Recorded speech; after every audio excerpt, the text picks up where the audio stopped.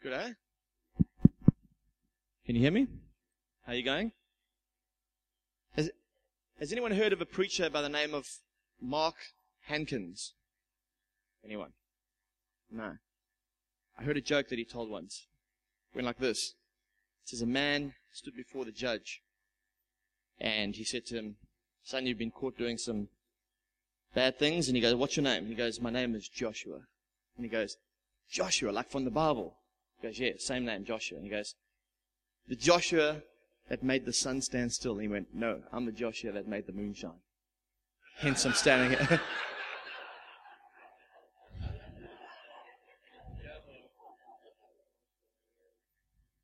Go with me to Mark chapter 11, please. I will be using for this text in particular. This is quite loud, actually. It's sort of ringing in my ear at the back. Is that all right? I'm just worried about a bit of feedback. I'm going to use the New King James Version for this text, but what I want to talk to you today about is the workings of faith, or how faith works. Because I think we use the word faith again as a cliche. I've learned in Western Christianity that we tend to have a lot of cliches. We know all the words. We don't even say. It's strange. We have all the language, but the language means nothing to us. Unfortunately, we in church we even change the way we speak sometimes. Instead of let's take communion, we use the word partake. Let's partake. We change we have a little Christianese language that we throw into it. I find myself doing the same thing when I preach. But the word faith has become, I think, a powerless reality based on the fact that it's just an intellectual word or a religious word that we use. So I want to give you the Greek meaning of the word faith as we see it in the New Testament, and I've asked them to make a slide for me. The first time I'm really using them. It might not work. Does it work? Come on, get up there. If it doesn't work, then the reality is I'm never going to use multimedia again, because I'm not a multimedia kind of guy. Come on, let's get it going. No. Anyway, I'll tell you what it is, so we don't waste time. It might come up there during the meeting. It's the word pistis, which is Pistis. Pistis. And it means this. It means a trust and a belief that implicates an action based on that trust and belief. Now, in most of our understanding, the trust and belief side is what we've grasped, that faith is a trust and a belief. But belief is actually a verb. It's actually a doing word. That's why in James does not contradict Paul. James doesn't contradict Paul when he says that you show me your faith and I'll show you my faith by what I do. That faith without works is actually dead. Isn't that interesting? Because we read that as a contradiction to Paul. But the reality is that you trust and believe, and it implicates an action based on your trust and belief. Rob Rufus, who's based in Hong Kong, says it like this, that my faith is my positive response to what God has already done. Isn't that amazing? I'll say that again just so you can write it down. My faith is my positive response to what God has already done. So faith is actually an action. It's a response word. You have to respond. I had this guy in our church, he had come out of, he's an Australian bloke, so when we first planted, and I met him, and I actually met the fellow in Hong Kong, and it's not Tim. Because I met Tim in Hong Kong. Can you believe it? We met Tim in Hong Kong in 2008 or something, mate. And we were talking there at some conference, and I said to him, we're planting a church in Australia, and he said, we're looking at moving to Australia. And how many years down the line? Like 3, 4, 5 maybe? 6, 7 even. I got a message from him saying, hey, I remember me? I was like, yeah, I do. He's like, well, I'm moving to Australia. Isn't that amazing? And he ended up coming to Crossing Point, and now he's here. But I met this other guy, and man, this guy was so afraid of religion that he had actually become religious in his anti-religious stance. And I remember sitting with him one day, and out of the blue, he just started talking to me about faith, and then it got into finances. And he went, oh man, I don't give anything. I don't pay finances or tithes and that to the church because It's all law-based and I walk by faith now. I said, oh, okay, so I said, do you have faith in God for your finances? And he goes, yes, I do. I have faith in God for my finances. I said, so your faith, your positive response to what God has already done is that you give nothing. And I said, do you know what faith means? And I showed him in the book, and he's like, yeah, I know. I said, so what is your response? What is your response to what God's done? It's this, I give nothing. And I watched him, his whole theology crumbled before me. And although he could not argue with the reality of what I was saying, he still refused to accept it. That's what the Bible calls rebellion. That when you know truth, and the truth is as clear as daylight to you, but you refuse to accept it, that's what God classes as rebellion. Isn't that interesting? Rebellion is not going and doing what the prodigal son did. Rebellion is not following through with what you see and know as a truth in the Scriptures. So faith, let's look at it. Mark chapter 11, verse 22. Faith is, how it works is actually so simple, you need a group of theologians to make it complicated. And that's what happens. Theologians complicate everything. Jesus he simplified everything because he called everyone. He didn't call the educated only. He called every human being. And so he simplifies everything so that we, who are not that clever, can receive and walk in and accept and flourish in the realities of his kingdom. So faith is quite simple. Let's look at what Jesus says. Have faith verse 22, I should have told you that. So Jesus answered them, have faith in God. For me, that could stop just a whole lot of whining. I've got a problem. That's okay. Have faith in God. That's the number one step to faith. Have faith, have a trust and a belief in God. If that was all the text said, I think that would be enough for us to close the Bible, go home, and be able to live a life that would radiate who He is. Have faith in God. For assuredly, I say to you. Now, when Jesus says, for assuredly, when Jesus says, assure me, be assured is what I'm about to say to you. Be assured in this reality. I think we can believe Him. For assuredly, I say to you, whoever says to this mountain, be removed and be cast into the sea, and does not doubt in his heart, but believes that those things he says will be done, then he will have whatever he says. Now, you need to understand something. This is not a neighbor and claim it. I like the BMW outside. I'm going to lay my hands in it, and I'm going to say it belongs to me, and then God's going to give it to me. We need to take we need to look and take our example from Jesus. Did Jesus do anything that His Father didn't tell Him to do? No, He Himself said, I do whatever my Father says. And I say whatever I hear my Father saying. So the key element of this and how faith is going to work is that we need to be following what He is doing. It's not your own idea. Oh, I think that I'm going to do this, so I have faith for this. Well, you have faith in yourself for that. But having faith in God is different. Having faith in God and then implicating an action towards that faith in God means that you have to be following what God wants from you. Do you see what I'm trying to say? It's not like, well, I'm gonna win the lottery and be a multimillionaire, and then because of that I'm gonna start orphanages. And you throw the God factor in there. The good Samaritan factor is that if I get all this money, I'll do God's work. That's really actually probably not what God wants for you. Unless He did want that for you. Then you'd have faith in God for that, and you'd step into it. And it's not going to come through buying a lottery ticket. Let me just tell you that now. We all do. I buy lottery tickets because I want to win millions of dollars, because I want to build orphanages. But maybe God doesn't want me to be a millionaire. So at the end of my life, I'll realize I wasted my $12 a week. And I probably could have given that $12 to an orphanage.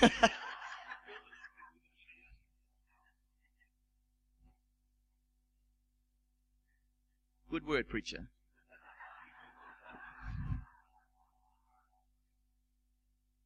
The funny thing is, when you open your mouth to preach, you actually realize you're talking so much to yourself that, at least I've got the notes here. I'm taking my own notes.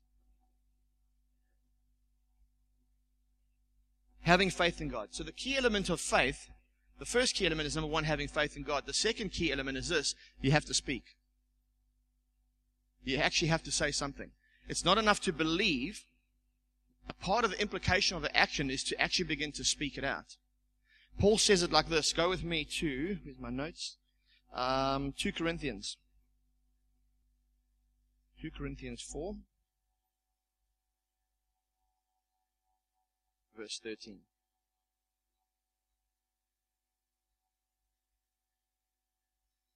Since we have the same spirit of faith, according to what has been written, I believed, and so I spoke. Now he gets that from Psalms 116, where David says, I believed, and so I spoke.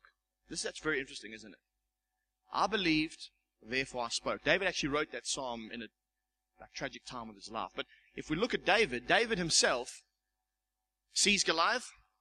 He says, who is this man who defies the armies of the living God? So already David is starting to operate in his mentality in the area of faith. Who is God? So he's already got faith in God. He's seen God move in his life through killing a lion and a bear. Who is this uncircumcised fellow who defies the armies of the living God? David's quite amazed at the fact that the army of God is too afraid to step forward and take on Goliath, based on the fact that David has an understanding of who God is. So David now steps into the implication of that belief. He says, I'll go and sort this guy out. Why? Because lions and bears I've killed with my bare hands. God helped me do that. Why would God not help me to kill this uncircumcised fellow? David runs up and he speaks. Now, Mark Hankins says it like this. He goes, David said, Goliath said back, David spoke back to Goliath, Goliath spoke back to David, David then spoke back to Goliath, David ran at Goliath, David slung a stone at Goliath, and Goliath didn't speak anymore. And that's as simple as it is. Don't let the devil have the last say. We need to learn to wake up in the morning, and I remember I used to do this with Farah when she was unwell. I would wake up in the morning, and I would get out of bed, and I'd go to the beach to pray, and have my coffee while I was there, and I would say, I'm about to say a few things, devil, so you're just going to listen. And then I wouldn't speak to Satan, but what I would do is I would declare who God is over my life, over Farah's life, and over, our situation and circumstance, and give glory and praise. And Satan has to sit there and listen to that. He has to listen to me worship my Father through word. And he doesn't know how to deal with people, Christians, who are on their back at the lowest point of their lives, and yet they still give honor and glory to God. He has no answer for that. It's confusing to him. It's completely disarms him in every way, because what more can he do to you? Like, there is nothing further that he can do to you but put you down on your back at the lowest of lowest, keep you there, and yet out of your mouth comes honor and glory to God. And every time you walk still in faith, still in belief, still saying, but God said, I'm going to give glory to him because he said, and because he is true and he is faithful. Satan is completely disarmed in those circumstances. But many of us we shrivel back and we go and we fight the good fight of faith in the quiet corner. It's like a little time out for us. I'm fighting the good fight of faith in the corner. That is not what God's asked us to do. The way we fight with faith is, number one, we have faith in God. Number two, we speak what God says to be true. Jesus speaks of it like this. Seed goes out and it goes into a field. Some of it falls onto rocky places, hard ground, the pathway, among the weeds, others in good soil. The key element here is the word is the seed. The word holds the power. It is called the sword. The sword of the Spirit is actually the word of God. The word of God is the reality of who God is and who he says he is, and that is Jesus. The declaration of who Jesus is, not who he was, who he is the sword of the Spirit. It's the sword that the Spirit uses to fight the battles. But when we quiet and we just do our quiet little meditation in the corner, and we don't want to actually speak, because sometimes it sounds silly when you're speaking over somebody who's dying and you're calling life into them, but you're actually watching them continue to pass on from this side of eternity, and you start to doubt. So when you start to doubt, you stop speaking because you think that your words are foolish. And that's where the enemy says, you just lay there quietly and defeated.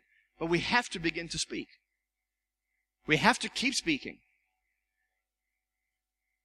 And when that reality that you are proclaiming from your mouth to be true doesn't come through, then you have to face a situation of, do I continue to doubt who God is, which I entered into for some period of time, as you would have probably noticed, and that part of my testimony is having to learn to come out of that. So I want to speak to you just very quickly, because I know that some people do face it. Does anyone face that?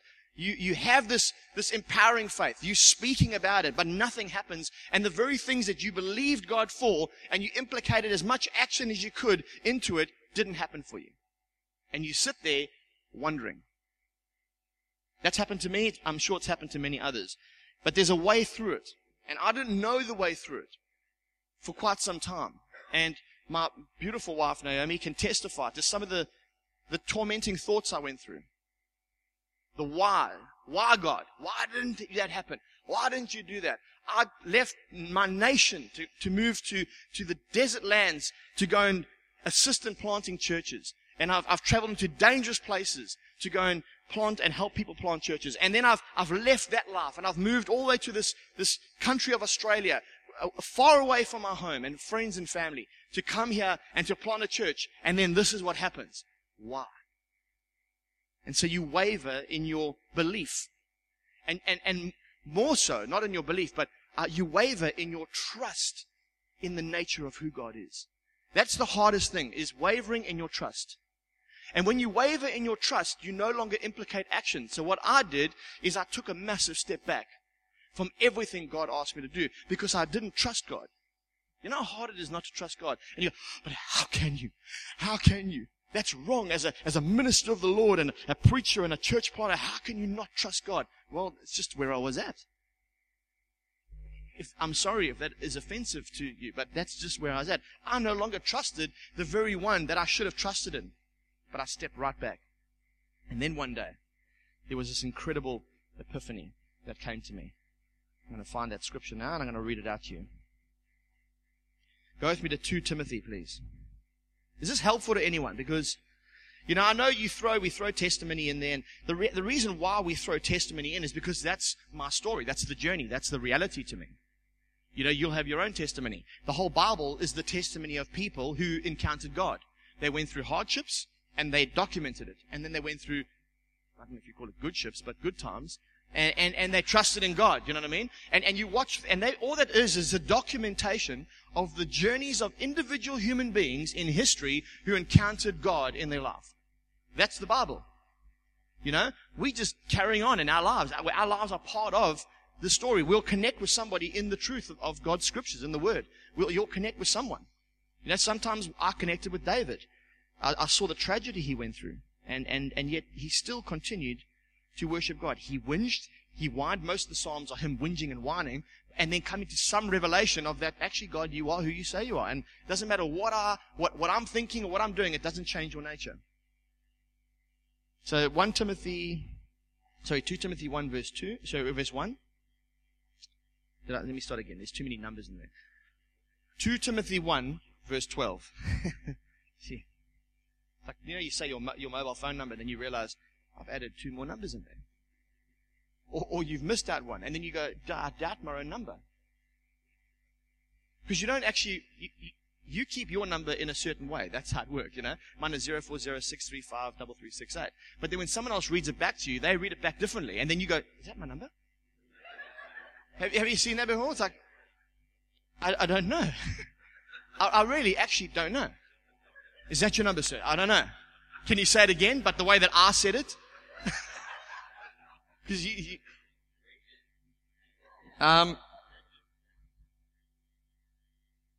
verse 12, where am I here?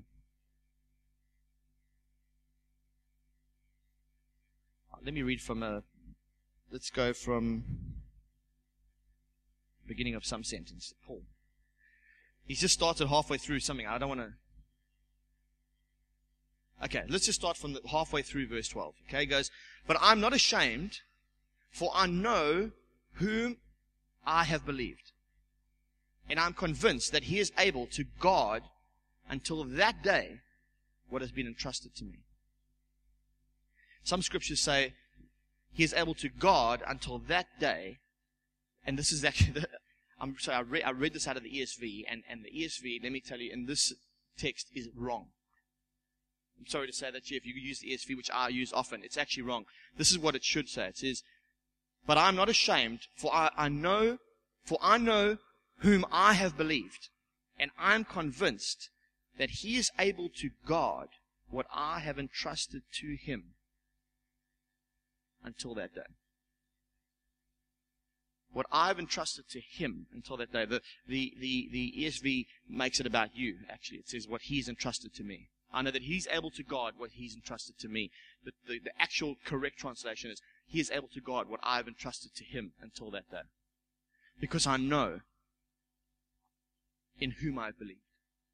And so I was listening to this guy preach on TV, and he said this. He said, bad things have happened in your life, and you're confused. Now I'm going, that's me. Noam's just sitting with me. She's sitting right. I said, hey, this guy's talking to me through the TV. You know what I mean? Which is what God does. He's like, I'll just step in, I'll do whatever. I'll just come into your living room through a bloke that preached a sermon 20 years ago. I don't know. It wasn't that long, but 5 years ago or something. He starts talking to me, and he starts saying this to me. You've got an issue in your life. Something happened. It never worked out for you. And so this is consuming the way you think. You're struggling with God. He goes, but what you've got to learn to do is this, is you've got to say to God, I don't know what happened there. I don't have an answer for why what I was asking you for, what I was believing you for, didn't come to pass. But what I'm going to do is, because this is driving me crazy, which it actually was, is this. I'm going to offer up to you this thing, and I'm going to say, you deal with it, and one day you'll reveal it to me in that day. Now that I've given it to you, I'll walk away from it. Therefore, I never question you on why that happened. And I did that. I actually did it, and asked Naomi how it completely changed me. I'm only standing here today, I believe, because that one revelation hit me in my heart. And I went, hang on a minute. I don't know what went down. But what I do know is this. It doesn't change who you are. So what I'm going to do is I'm going to take that confusion, that area where I don't have the answers, and I'm going to say, God, I'm giving this to you, and you hold on to that, and you deal with that issue until the day that I meet you, because I'm sure you've got the best answer for me. And I'll wait until I receive that answer when I stand before your great white throne. And until then, it's not a problem for me anymore. What happened, it's in the past, and you can't change it. And then I'm going to move forward. And I'm telling you, from that day, I started getting set free. But very quickly. Just very, very quickly in that area. I had other things to go through, but the one area of my trust in God changed.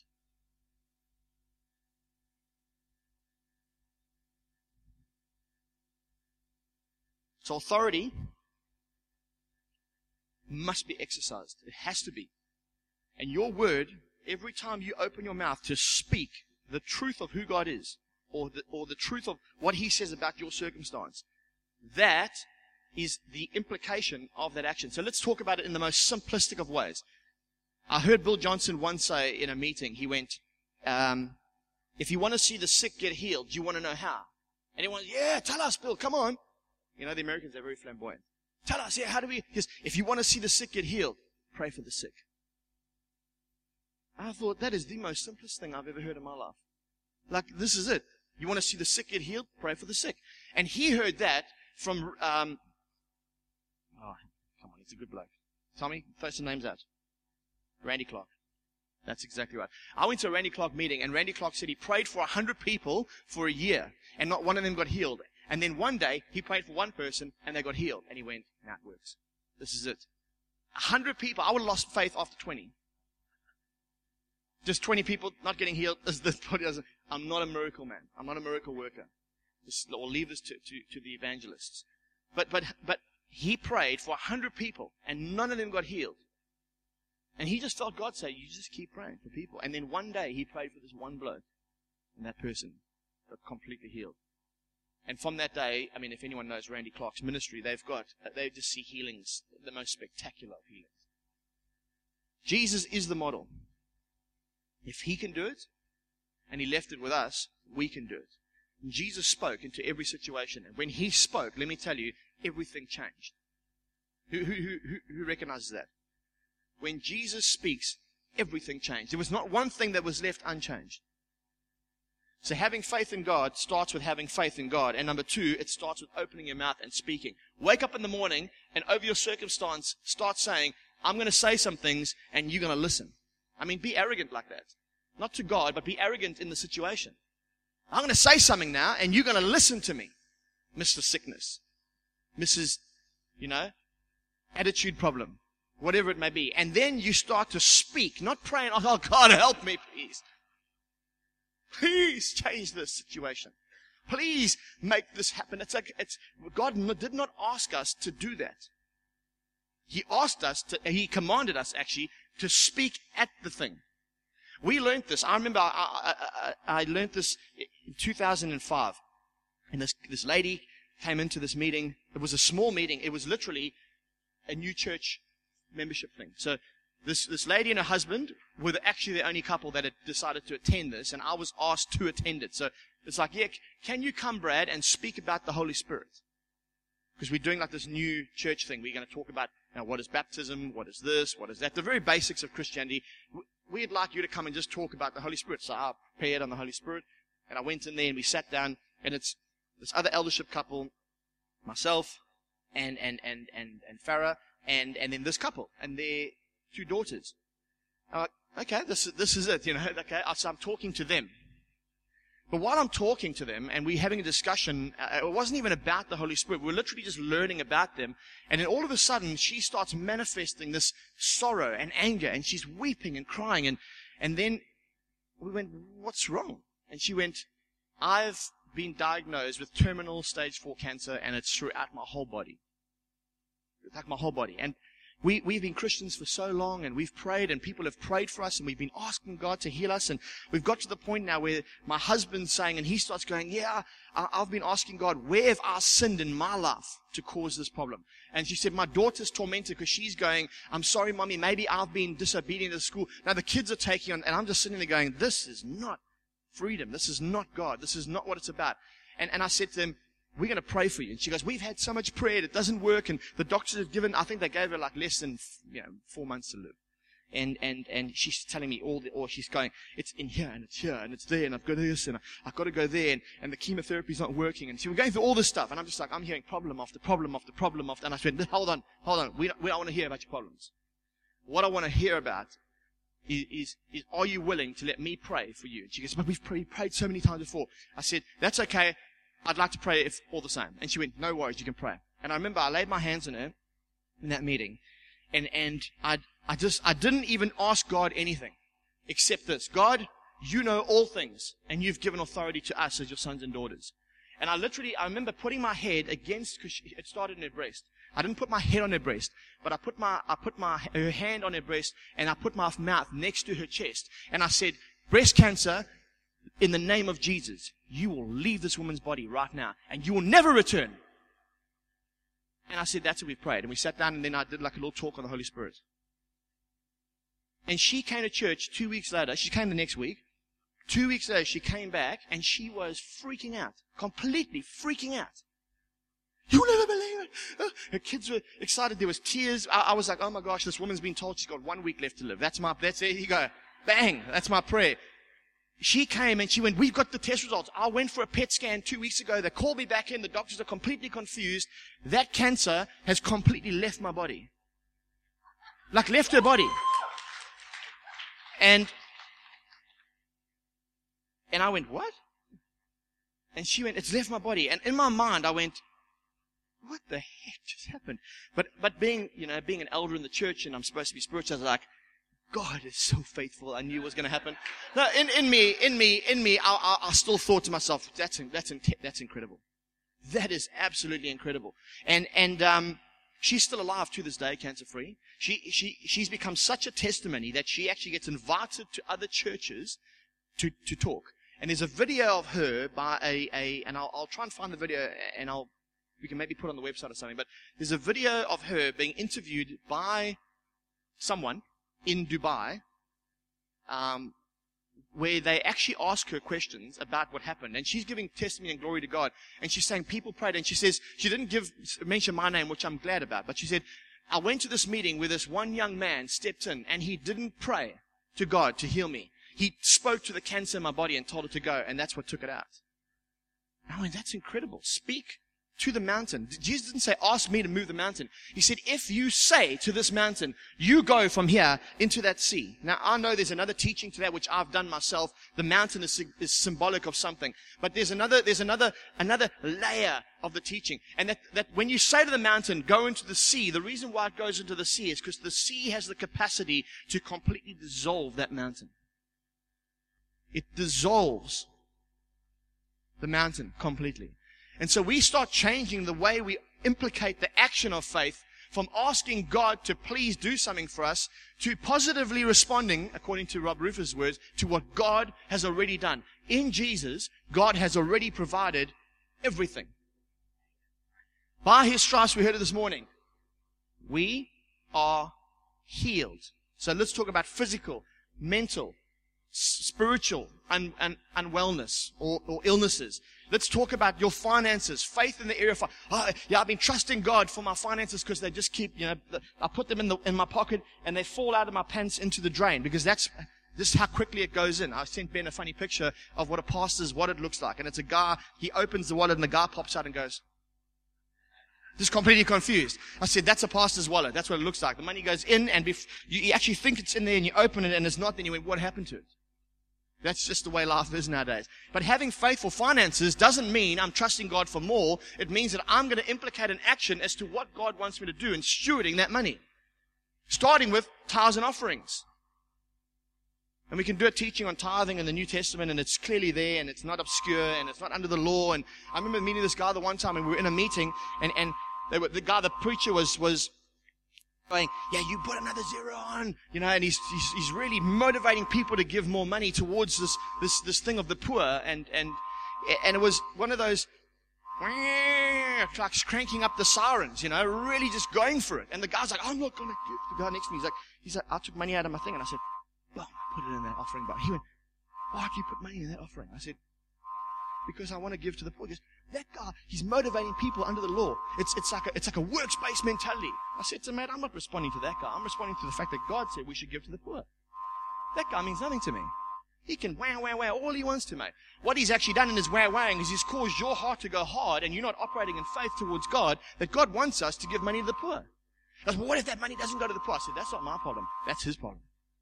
I said, my response in faith is I'm giving money to the poor. If he doesn't use it correctly, may God deal with him. But the scripture also says that we're not to judge another man's servant. We're not to judge another man's servant. God is able to make him stand. God's able to make me stand. If God wasn't able to make me stand in my distrust and disbelief of Him as God eternal, I wouldn't be standing here preaching right now. I'd probably be out of the church, living in my thing, because God would have said, see you later, son. If you want to be this arrogant little boy who doesn't trust and believe me, we'll see you later. Bang. But He didn't. He remained faithful and patient with me. And so I put my faith in God. Trust in God. Is this helpful? Listen here, there's a little leader. There's this little man. He's got a funny haircut, shaved side similar to mine, but his hairstyles looks like they put a pot on top of it and they cut it up, and he's this little short, stubby little demon. He lives in this little country, tiny little country that has absolutely no significance whatsoever in what it's able to do for the world, because it has no natural resources that are being exported around the world. It's called North Korea. But when that man opens his mouth, people listen. Why? Because he's got power behind him. And so he says, hey, I'm going to shoot some rockets over towards America, and everybody freaks out because he's actually got nuclear weapons. Now, we've got greater than nuclear weapons in our mouth, but we don't speak. You're a little nobody, so you think so. And Satan wants you to think, what is our community church? Who's Ben? Well, he's the leader, so let's choose someone else. Give me someone that's insignificant. Josh. He put his hand up. He asked for it. Who's Josh in this little church of our community on the Gold Coast, which is insignificant because it's not even a major city in Australia? And you go, I'm about to say some things, yeah? And I've got an arsenal that's more powerful than what old Kim Jong-un has. And so when I speak, Satan needs to listen. And when you speak in trust and belief of God, this is the reality. Your part is the speaking part. That's your doing. I speak, and then God acts. He does, because He told you what to say. Say this, son. I want you to say this. Why do you want me to say it? Because God's got a way of choosing insignificant people to do great things. Look at it. If you don't know that, read the Bible. If you don't know that, look at my life. I come from a little place called The Bluff, and anyone from Durban, South Africa who knows The Bluff, they'll go, really? Fair enough, because we were just a write-off. It's like, you're rough and you're tough, you come from The Bluff and you smoke that stuff, and most of the time you're going to end up in jail. That's pretty much what it is. Naomi went there and she went, now I understand why you are the way you are. She did. Because all my friends were there, and she's like, they all just like you. And she's like, I'm actually glad you left that place. And quite frankly, so am I. It's not a hole, but it's just a bad place as far as attitude goes. Think of it's like Logan. Hope no one comes from, anyone from Logan? We love you, mate. God is coming to Logan next week. I want to read this. I heard this is quite phenomenal. If I can find it in my notes. Listen to this. A lady by the name of, anyone heard of a lady called Lily B. Oman? No? Okay. Lily B. Oman said this, that God has tied Himself irrevocably to human cooperation in the execution of divine purposes. Man, that should be on our fridge magnets. God has tied Himself. You've got to say it in an American accent, that doesn't mean so much. Americans have this wonderful way of making fridge magnet sayings sound powerful. You know what I mean? God has tied Himself irrevocably to human cooperation. Hear that. He has tied Himself to your cooperation, mate. Your cooperation. In the execution of His divine purposes. That means that when God wants to do something, He's going to find somebody to do it through. And all they've got to do is have enough trust in Him to speak it out. And then He says, now leave it with me. Bang, and He starts knocking things around and shifting mountains out of one location. When the mountain shifts, who thinks that the scenery changes? Well, it's not there anymore. That mountain you used to walk around, it's not there. Now the view is clear. You know, you've got a mountain in front of your home, you can't see the sea, and that thing moves, you've got a great view. That there, I know this is such a, it's almost, I'm speaking and I'm going, man, you sound so cliche. It just sounds like you're a motivational speaker. But I'm telling you the truth. I'm not a motivational speaker. It's as simple as in the Scriptures. Paul says, I believed. And do we ever get to the 2 Corinthians text? Let's go there because it's a great text. 2 Corinthians. Sorry, I can't leave this one out. 2 Corinthians. I get excited when I preach because I hear the words coming out of my mouth and I'm actually so excited as to the reality of that truth. I speak it out. I know it's one thing to prepare a message. Sometimes I sit there and when I do prepare, I'm actually reading. The way I prepare is not this. What should I talk on next week? Some people do that. It's not a problem. This is not Brad. I don't prepare like, what sermon can I preach to the church next week? I don't do that. What I do is I read the texts. I read the Scriptures with the Holy Spirit. I go, Lord, speak to me about my life. Talk to me about what you want me to know. And then something drops into my heart and I'm like, it starts to fire up inside of me, and I can't leave that. So every night that week, I start reading through that text over and over again. And then maybe another text might come to me that's similar. So I'll read that, and I'll read around it. And then I start to stir up in what that truth is. And I'm like, people need to hear this truth. Why? Because I need to hear it. And sometimes you speak a truth that you're excited about, everyone goes, we're not there. We're not on that journey. I very, very rarely find that. Based on the fact that being more prophetic in nature, I tend to hear things that I think God wants everyone else to hear. For this season. You know, everyone needs to hear this anyway. But for this season, I think it means something to us. So which, 2 Corinthians 4, verse 13. That's why I get excited, because I can also see the response that you are bringing. I can see on your faces that what I'm saying to you, which is not Brad's words, but the truth of the text, is actually stirring in you. And the more excited you get, I start getting excited when I see people start getting set free. Like the freedom starts coming, generating in them. It might just be the start of something new for you. Some of you are going, oh, popcorn's popping.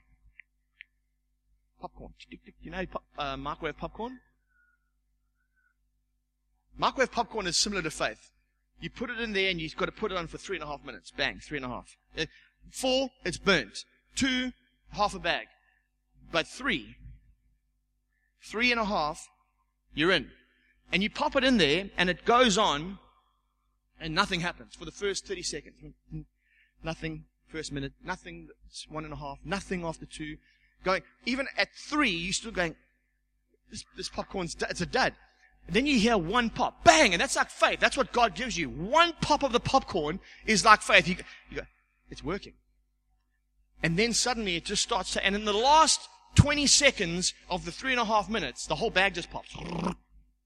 That's what it's like with God. Sometimes it's called fighting the faith, the good fight of faith. You just never give up. You never give up. You never give up. You never give up. And then you go, maybe we should give up. And you go, well, let's just keep going. It's not 3.5 minutes yet left. And then suddenly, bang, bang, bang. And then suddenly the whole bag of popcorn is ready. Let me actually read the text because it's so good. Since we have, now this is Paul writing, very similar to what Jesus wrote. Since we have the same spirit of faith, according to what has been written, I believed, I did read this, Ben, I read half of it. I believe, and so I spoke. He's speaking about David. He says, we also believe. And so we also speak. Knowing that he who raised the Lord Jesus will raise us also with Jesus and bring us with you into his presence. We believe, and therefore we keep quiet. That's most of the church. But it should be we believe, and therefore we speak. One more element that we need to understand of faith. Number 1, have faith in God. Number 2, what he says, you need to say. Because he's tied himself irrevocably to human cooperation in his execution of divine purposes. So you have to act on it. Whether it's speaking, whether it's doing. You know, you want to help the people in Africa, go to Africa. I'm telling you, go to there. Just go. Oh, I don't have money. Then your first action of faith is to start saving. Just trust God a little bit. One little pop, and then suddenly God will provide. We've seen so many provisions of finances to get people from one nation to another. It's unbelievable. Because God has a way of doing it. But number 4, joy. We heard about it this morning. You stole the words right out of my sermon notes. I'm sure you had a little peek there while I had my eyes closed and my hands raised. You're going to talk on joy. Rejoice. If you trust God in his nature, then your first response is to start to step into the atmosphere of heaven, and the atmosphere of heaven is joy. Rejoice. Learn to rejoice. When you're on your back and the devil's got you down there, you learn to rejoice. Lord, we thank you. We bless you. We honor you. We start thanking you for what you've already done, and then we start stepping into it. That there confuses the enemy, and guess what he does? He starts to retreat. He starts to walk away because he hates the sound of praises towards God when human beings, or at any time, but especially when human beings are in the place of suffering. That's why we called, and Paul writes to the Philippians church, and he speaks about joy and rejoicing, and he was writing that when he was in prison. Paul stands before, I think it was King Agrippa, and he's got these chains around him, and he says, I am a happy man, for today I get to testify to you about the ways of God. Now, Paul was in chains. Now, you think about this for a second. Paul is in chains, but he's a happy man. Because he stands before the king. Do you know why he's a happy man? Because almost 30 years before that, Paul was walking on his donkey, so he was riding on his donkey or walking on the road, and this bright light came down and struck him blind, and in that vision, God said to him, you will stand and testify about me before kings. And 30 years later, now he's standing before a king, and he goes, God said this 30 years ago. I'm going to stand before you, and I'm going to tell you about the goodness of God. But you're in chains. That's why he thought you were mad. All your learning has driven you mad.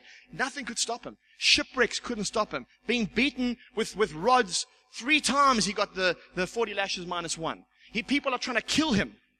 He's been shipwrecked. He's been bitten by a snake after that shipwreck. You know, people have vowed not to eat any food until they kill him. They must have starved to death because they didn't kill him. But I always think, what happened to those guys? Did they actually decide to go, stuff the vow, we're just going to eat? Or were they that committed to their vows that all of them are dead because they just died of starvation? I don't know. But regardless, this guy has got people that want to kill him to such a degree that they decide they're not going to eat till they do it. I mean, that's commitment. But anyway, Paul has had this whole situation take place, and he's in chains, and he stands there. Now, I think that when Paul had the word from God, I think he was probably thinking more along the lines of Daniel. I'm an educated man. I was schooled under Gamaliel. He's going to stand there when that first happened to him. I'll be there, the king's, not even the cupbearer. I'll be like, Joseph and Daniel with the king as an advisor of him. I don't think Paul realized, but I think later on he started going, I don't think this is going to happen the way I think it is. But regardless, there was an epiphany moment, a revelation moment when he stood with the chains and he looked at him and he goes, this is that. This is what God said he was going to do. And because of that, I rejoice. I'm a happy man because now God has fulfilled what he promised he would do. 30 years later, Abraham did not waver in his belief that God said would happen. He said he did not waver. And can I tell you something? He didn't see, according to Hebrews, he didn't even see what was fully being spoken about on this earth. But they did not waver in their faith, and they did not step into what it was that God had promised on this side of eternity, which to me thinks that on the other side of eternity, things must still carry on. When Abraham was collected unto God, he would have gone, now I see. We face the same issues. Myself and Farah sat there, and I'm sorry I have to talk about it, but it is a reality. So it's part of the testimony of this thing of faith. I remember sitting there and going, and we went through all the promises, and I went, wow, there's quite a few that haven't been fulfilled yet. Now, when I'm left on this side of eternity, for me, that's where the sorrow kicked in, and the confusion, and the distrust in God. But I had to get to the point where God said, son, when she came to eternity, do you think any of that mattered? And the reality of the promises here are realized there. And I went, wow, I didn't think of it like that. What I saw is the moment she was collected to you, it ended there. And he went, my word never comes back empty. Never comes back empty. She sees the reality of it. You don't. So just offer it up to me, and in that day, I'll reveal it to you. Amen? I want to call it quits there. I think that's enough information and hopefully enough revelation. But I think it's fitting that if we're going to speak about faith, that immediately we actually can act on it. It's something we can practice right now. And so I know Ben made us put up our hands for people who are struggling through situations. I think that we need to actually activate on that right now. People that need, not the offering God an offering prayer, but people need somebody to speak over their situation in their life, whatever it may be for you. It doesn't matter. The issue is not the mountain. We don't have to know what the mountain is. Oh, the mountain is this. It doesn't matter. I have a mountain, and I need this mountain to go. If the person speaking for you or speaking over you prophetically picks it up, let them know you got that right. If you feel uncomfortable to say what it is, that's fine. God knows what it is. All we need to know, there's a mountain, and that mountain doesn't need to be here anymore. Okay? Don't elevate your problem anymore. Tell the mountain to go. If that's you and you want prayer, first step of faith is that you're going to actually stand up and say, that's me, and walk forward. Next step of faith is we're going to get as many people in this church to walk up, lay hands on you, lay hands on someone who's laying hands on them, and begin to declare over them that mountain goes. Just start speaking to it. Say, in the name of Jesus, we command this mountain to leave. If you feel confident to say what it is, say, listen, this is what I'm facing, and let them speak to that thing by name. Name it and claim it gone. That's the only name and claim we can have, okay? Name it and claim that thing is out. Whatever it may be. Situation with your son. We're going to just declare, that he comes out of that prison cell. He's a new man already, but he's come out of the prison of life. He's now going to come out of some dodgy little cell because he doesn't need to be there. He needs to preach the word of God in the streets. So we're going to just speak to your situation and get that thing out of you. And we're going to keep on speaking. And I'm going to encourage you that every morning when you wake up, you speak to that thing.